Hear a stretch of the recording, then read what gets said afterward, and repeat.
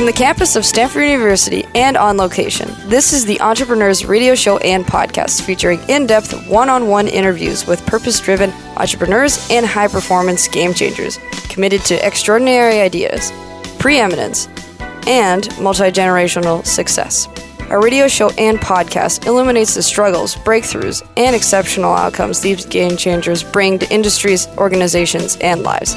Hosted by Tom Dioro, Principal of Podfather Media. Thank you, Tatum. For our guest today, please welcome Bob Burg. Bob is a renowned and highly sought-after speaker at corporate financial services and direct sales conventions, as well as an accomplished author. Combining humor and entertainment with easily applied, proven systems for personal marketing, audiences come away ready to immediately profit and prosper from Bob's instruction and coaching. For more information, feel free to visit burg.com. That's BURG.com. Hello, Bob. Thank you so much. I'm honored to have you on the Entrepreneur Show today. Hey, Tom. The honor's mine. Thanks for having me. Bob, I noticed a tweet. In fact, we talked before we got on the show.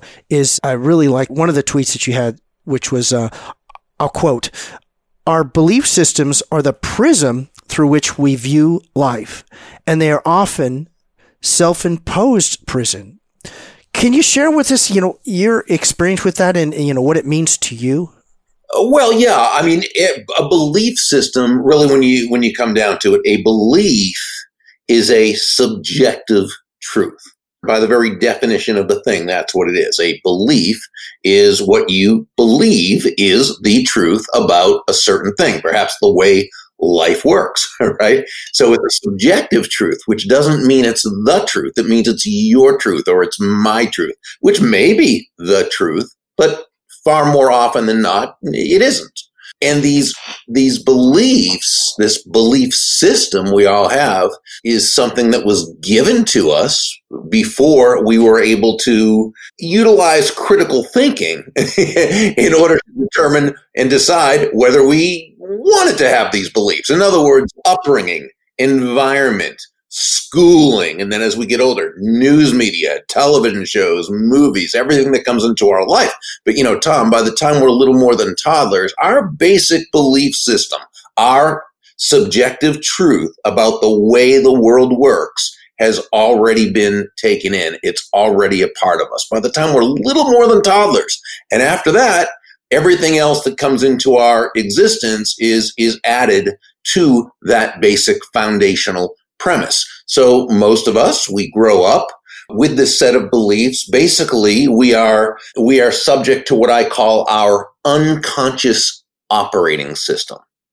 In other words, while we believe we're acting and operating out of free will, conscious choice, and thought, really we're operating within some very set parameters, a matrix, if you will, right? And we don't even know it until we're made aware of it. Now, even after we're aware of it and we begin studying it, it's still a conscious battle, or it's still an ongoing battle to stay conscious of this, recognizing that everything we think and everything we feel and everything we say and everything we do is based upon those beliefs. Now, here's the thing. Not only do we operate this way unconsciously, okay, but so does everyone else. They operate based on their belief systems, how they see the world, the truths as they understand the truths to be. But let's take it even one more step further.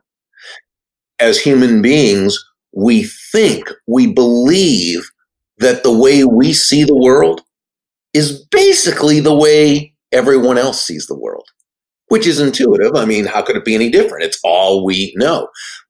Most conflicts are really the result of two people seeing the same basic thing from two different points of view, and often not even understanding that that's the case. That's why we have things called misunderstandings.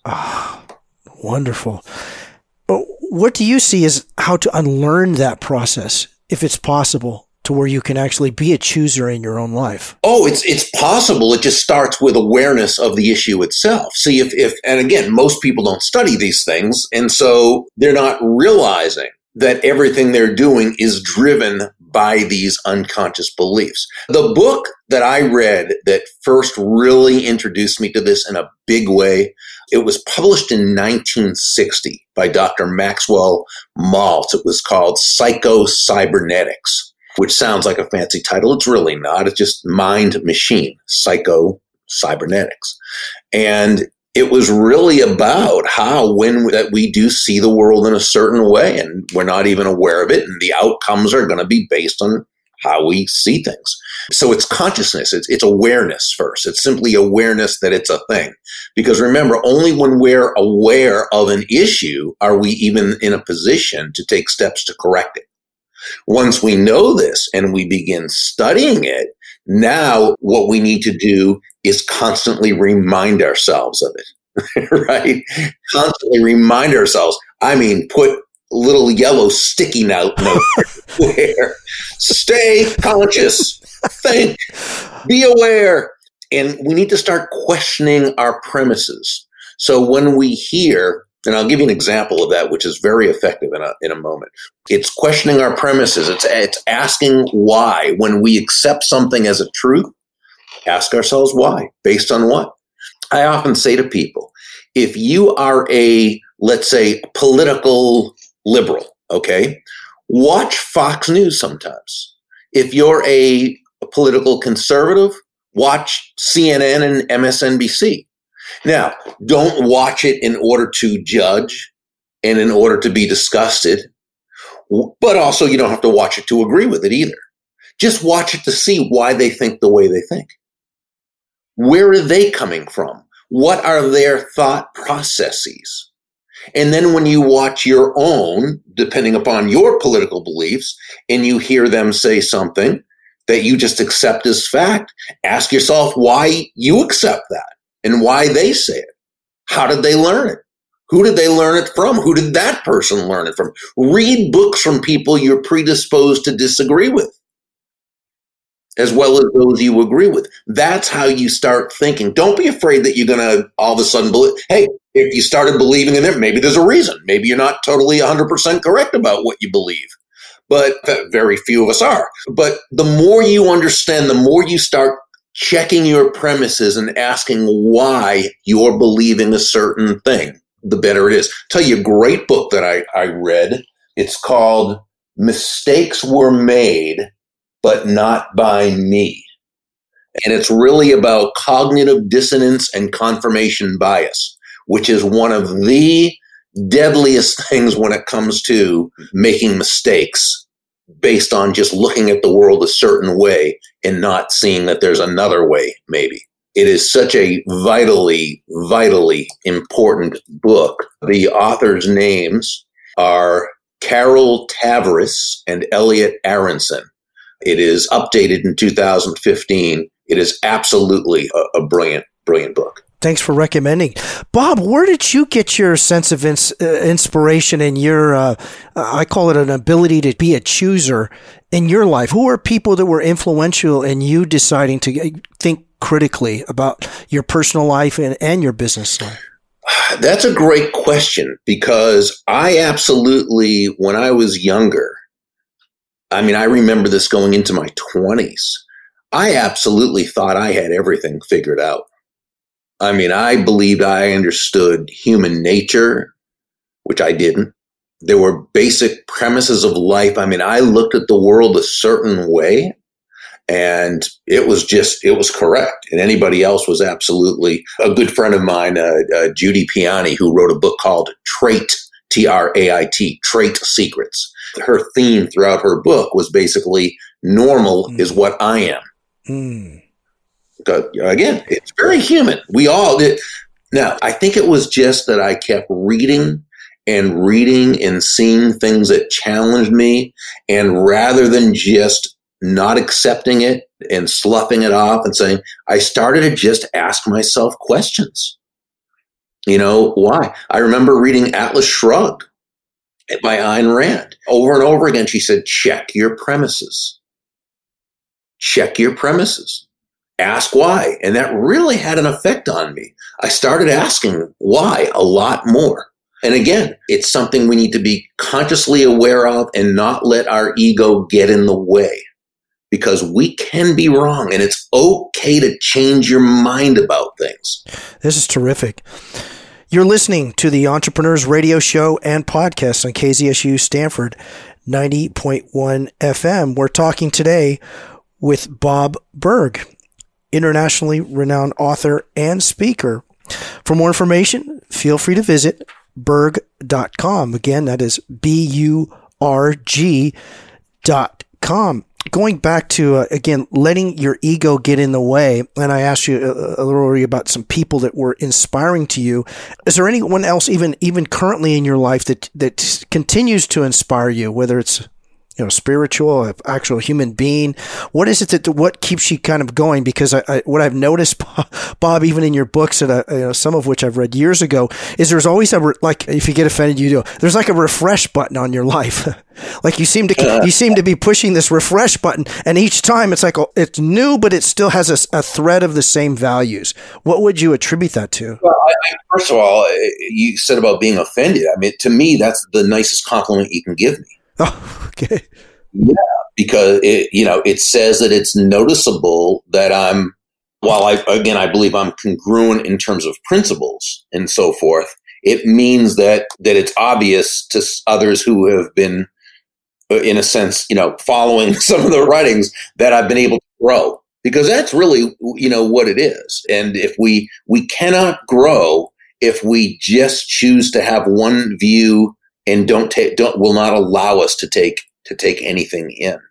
There's right now politically, there is something going on that's really distressing to me. And this has been happening for a while, but it used to be, in terms of political discourse, and again, let's take left and right, if you will, to just, I'm neither one. I'm very much a libertarian. So I think that what that does, because I agree with the left in certain areas and I agree with the right in certain areas, and probably someone hearing that is really angry that I just said I agree with anyone listening that's on one side is probably angry how can he disagree with them on anything, right? Not realizing that they are also with them to someone else. Okay, but I think what it allows me to do is to maybe more of a 10,000 foot view, if you will.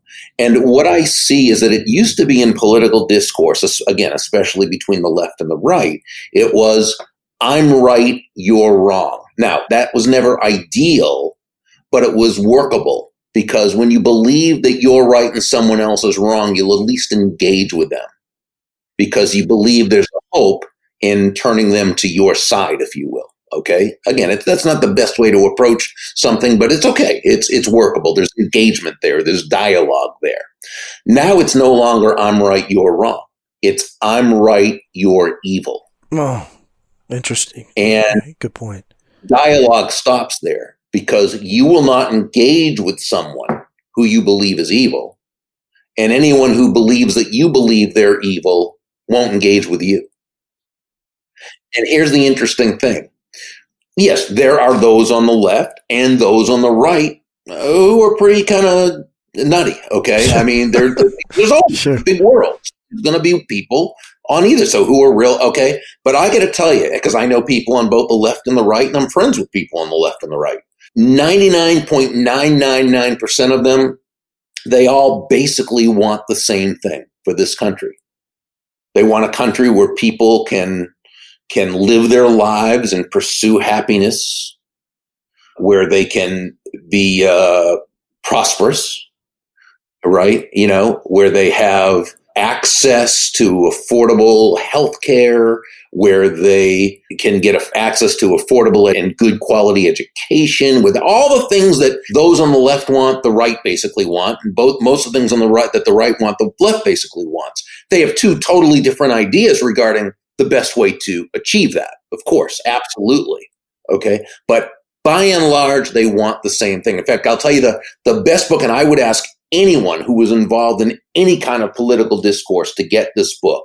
It's called The Righteous Mind by Professor Jonathan Haidt, Haidt. Professor Jonathan Haidt, The Righteous Mind. And he talks about what the left holds to be of value, what the right generally holds to be of value, and how so many of those things are the same, and yet they see those two things. You know, when they look at the word safety, health, liberty, all these different things, yeah, they all agree, they all want it. But they see it, they define it in two different ways. Now, if you don't understand how that other person is defining a term, you can't engage with it. First of all, you can never persuade them, because you've got to understand how someone thinks first before you can move them to your side of the issue. So if you really want to persuade people to your side of an issue, understand how they see that issue. Don't see them as evil. The chances are they're not. Okay. So, and one thing I say is, we should never confuse tact with compromise. We can always speak to people tactfully, kindly, and respectfully without compromising our values. Yeah, well stated. Bob, much of your obviously career has been in speaking and in business and helping provide people with the tools and confidence to build a more lucrative and fulfilling business. But it sounds like you're also able to do it just for their lives too. In fact, maybe that's an underlying purpose, is actually to have them have a more healthy, prosperous, and fulfilling life. If I'm reaching, tell me I am. But I think I'm looking again for the essence of who Bob Burg is and what Bob Burg stands for. Well, I mean, you bring up a great point regarding, when we talk about success, right? Success comes in many forms. Financial success is just one of them. It's important, but it's just one form. Success in terms of financial, physical, spiritual, mental, emotional, social, relational. And I think what we try to get across in our books, John David Mann and myself in the Go-Giver series, and I think I try to do this in my other books, is that universal laws are universal laws that work across the board. Principles are principles. And the same principles that work in creating more wealth also work in creating better relationships and work in creating more mental acuity and so forth. Now, strategies differ, tactics, if you will, differ, okay? But the principles hold true. I think that is something that we try to get across. Can you share with us the Go-Giver series? What was a bit of the inspiration for it, and kind of circle around to where it is now as well? Yeah. Well, the inspiration for that one, the original parable in the series, was because of my book, Endless Referrals, which I had out years and years ago. We've had 3 revised editions. The last one came out in 2005, but it first came out in 1994, and it was on how business people, entrepreneurs, and salespeople could create relationships that result in people feeling good about them, people knowing them, liking them, trusting them, wanting to do business with them, and wanting to refer them to others. And it was very much a how-to book. Over the years, I'd read a lot of parables, and which are short, usually kind of short, and they're works of fiction, although based on again true principles, but fictional works that you could kind of take. I think stories really connect with people. And the parables I read connected with me, and I'd always thought, wouldn't it be great to take the basic premise of Endless Referrals, which was that all things being equal, people will do business with and refer business to those people they know, like, and trust, and turn that into a parable. So in titling it, the first question we basically asked is, well, so what is the essence of a person who's able to both quickly and sustainably create those know, like, and trust relationships? And the answer is they're always giving. They're giving value to others. They have a focus on giving value to others. So we came up with the Go-Giver, and the basic premise of that is simply that shifting your focus from getting to giving. And when we say giving in this context, we simply mean constantly and consistently providing immense value to others, understanding that doing so is not only a pleasant way of conducting business, it's the most financially profitable way as well. Excellent. This is the Entrepreneurs Radio Show and Podcast on KZSU Stanford 90.1 FM. We're going to point our attention to Furry Friends Adoption Clinic and Ranch. part of the Humane Society of Greater Jupiter, Tequesta in Florida. It's a 501c3 not-for-profit no-kill rescue organization headquartered in Jupiter, Florida. They're the only shelter open to the public in northern Palm Beach County and has been rescuing, rehabilitating, and rehoming homeless animals in the community for more than 30 years. For more information, you're welcome to go to furryfriendsadoption.org. Again, that's furryfriendsadoption.org. We're talking today with Bob Burg, internationally renowned author and speaker. For more information, you can visit Bob's website at burg.com. Again, burg.com. Bob, thank you for introducing us to the Furry Friends. Oh, they do such an amazing job. What a dedicated group of people. Excellent. Thank you. Immense value to others. Can you share with your audience today what that means to you, from a heart level? I know you've got books, and the Go Giver series documents that and provides actionable steps to doing so with great outcomes. But for you, what does that mean to you, that immense value to others? Well, again, it always goes back to defining our terms, right? And so what is value really? Value, different than price, right? Because price is a dollar figure. Sure. It's a dollar amount. It's finite. It is what it is. Value, on the other hand, is the relative worth or desirability of a thing, of something, to the end user or beholder. In other words, what is it about this thing, this product, service, concept, idea, what have you, that brings so much worth or value to someone that they're willing to and will excitedly exchange in the business sense, their if you will, for this, and be glad they did, while you make a very healthy profit. So both parties come away better off after the exchange than they were beforehand. But value, and we've always got to understand, and this is, again, whether we're talking business, personal, what have you, that value is always in the eyes of the beholder. It's not about what you find to be of value or what you think they should find to be of value. It's what they find to be of value. And that's, again, why we've always got to focus on the other person, not on ourselves. And understanding that our belief system says we find this valuable, but maybe that other person doesn't. It would be sort of like, let's say, a realtor showing someone a home, right? And the realtor says, oh, do you know what I really love about this, room?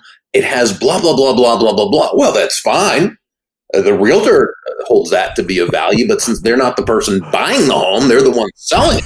It doesn't really, right? So you've got to, and the only way we can know what is in another person's mind and heart is to ask questions and then listen. The Go Giver series, it shot up, I'm reading here on your site, to number 6 on the Wall Street Journal's best business sellers list, just only 3 weeks after its release, and reached number 9 on Business Week, and translated into 21 languages. How the heck does that feel to know what you and your group are putting out is that well received? I mean, just from an internal view. Yeah, I mean, it's just a wonderful compliment. The book is now sold, now close to 975,000 copies in 28 languages, and it's really, yeah. Wow. And we say 950 because that's the last where it left off. But we know that since that time, it's actually probably a little more than 975,000. But altogether, the 4 books have sold well over 1 million. And so, we say that in a way that really speaks of the people who've gotten behind it, because that's not something a couple of co-authors can do by themselves. Sure. That's people really getting behind this book and sharing it with others and utilizing it in their businesses and in their lives. And, so we're, both of us, John David Mann and myself, we're so grateful for that. So, it's not something that we look at ourselves and say, oh, wow, no, we look at Team Go Giver, which is basically everyone out there who has bought the book and then suggested it to others, given it as gifts, used it in their there are different studies, whether business or religious or schools or book clubs and everything. So it's just, we're so grateful. Outstanding. Well, Jane, share a little bit about your podcast as well, how that kind of came about and how you're doing with it. It looks terrific from what I've seen. Oh, thanks. Well, yeah, the podcast has been a lot of fun. Where else can you get to talk to all these really cool people and learn so much from them? And yes, absolutely. Yeah, we've been on hiatus for a while now. We'll probably start up again in the summer. I've been doing a lot more videos on the Burg.com blog. And so I've been doing video blogs and doing those twice a week. So that's a lot of fun. So we just love that through the internet, through technology, you're just able to produce a whole lot more information and hopefully a lot more value. And you hope that value is in the eyes of the beholders and that they're finding it to be of value. Bob, we're coming to the close of your show today. What would you like to share with your audience that we may not have touched on that you think is important for them? One of the biggest lessons that I ever learned in my life, something that really set me on a great path for business, it happened about almost 40 years ago. I'd been in sales for a couple of years. I had read, studied, learned, listened, and I had taken on a new job. I was selling a high-ticket item for a company, and I had done well for the first couple months of this new job, but I got in a slump, and I really was having trouble getting out of the slump. And I realized the reason I was in a slump was there was a big problem. That problem was me, as these things usually are. And I remember coming back from a non-selling appointment, and I was really disgusted with myself because I knew it was my fault that the sale didn't take place. And I was in the sales lounge, and a guy came in. He was a much older guy. I didn't know him very well. He was not in the sales department either. I think he was in the engineering department. To this day, I still don't know. And I think he retired soon after. But he was one of these guys, and you've probably met people like this before, Tom. He didn't say much, but whenever he did say something, it was always profound. And so when he asked me, Burg, he was a last name kind of guy. He said, Burg, can I give you some advice? And I said, yeah, please do. I think he saw me sort of as Joe in the story, in the Go-Giver, as that guy who was the up-and-coming, young, really action-oriented, good intent, but something was lacking that was keeping me from reaching the true potential. And it was really about focus. And he said to me, Burg, if you want to make a lot of money in sales, and we can just as well say entrepreneurship, because entrepreneurship, sales is a big part of it, right? If you want to make a lot of money in sales, he said, don't have making money as your target. Your target is serving others. Now, when you hit the target, you'll get a reward, and that reward will come in the form of money. But never forget, the money is simply the reward for hitting the target. It ain't the target itself. Your target is serving others. And that's when it hit me, that great salesmanship was never about the salesperson. In fact, it's not even about the product or service, as important as those are. Great salesmanship is about the other person. It's about touching the life of that other person. It's adding immense value to the life of another human being, and then recognizing that money is simply an echo of value. And when we know that, and we know the focus can't be on the money, not if you want true sustainable success, the focus must be on bringing immense value to another human being. Bob, it's been a real honor and pleasure having you on our show today. Thank you very much, and well stated. Oh, my pleasure. Thanks so much for having me. Yeah, we can go on another. I hope you're open to come on our show again in the very near future. I'd love to have you. I'd love it. I love it again. Thank you again, Bob. You've been listening to the Entrepreneurs Radio Show and Podcast. Our guest today has been Bob Burg. Bob's an internationally renowned and sought-after speaker at corporate financial services and direct sales conventions, as well as an accomplished author, combining humor and entertainment with easily applied, proven systems for personal marketing. Audiences come away ready to immediately prosper and benefit from Bob's instruction and coaching. For more information, feel free to visit burg.com. Again, that's BURG.com.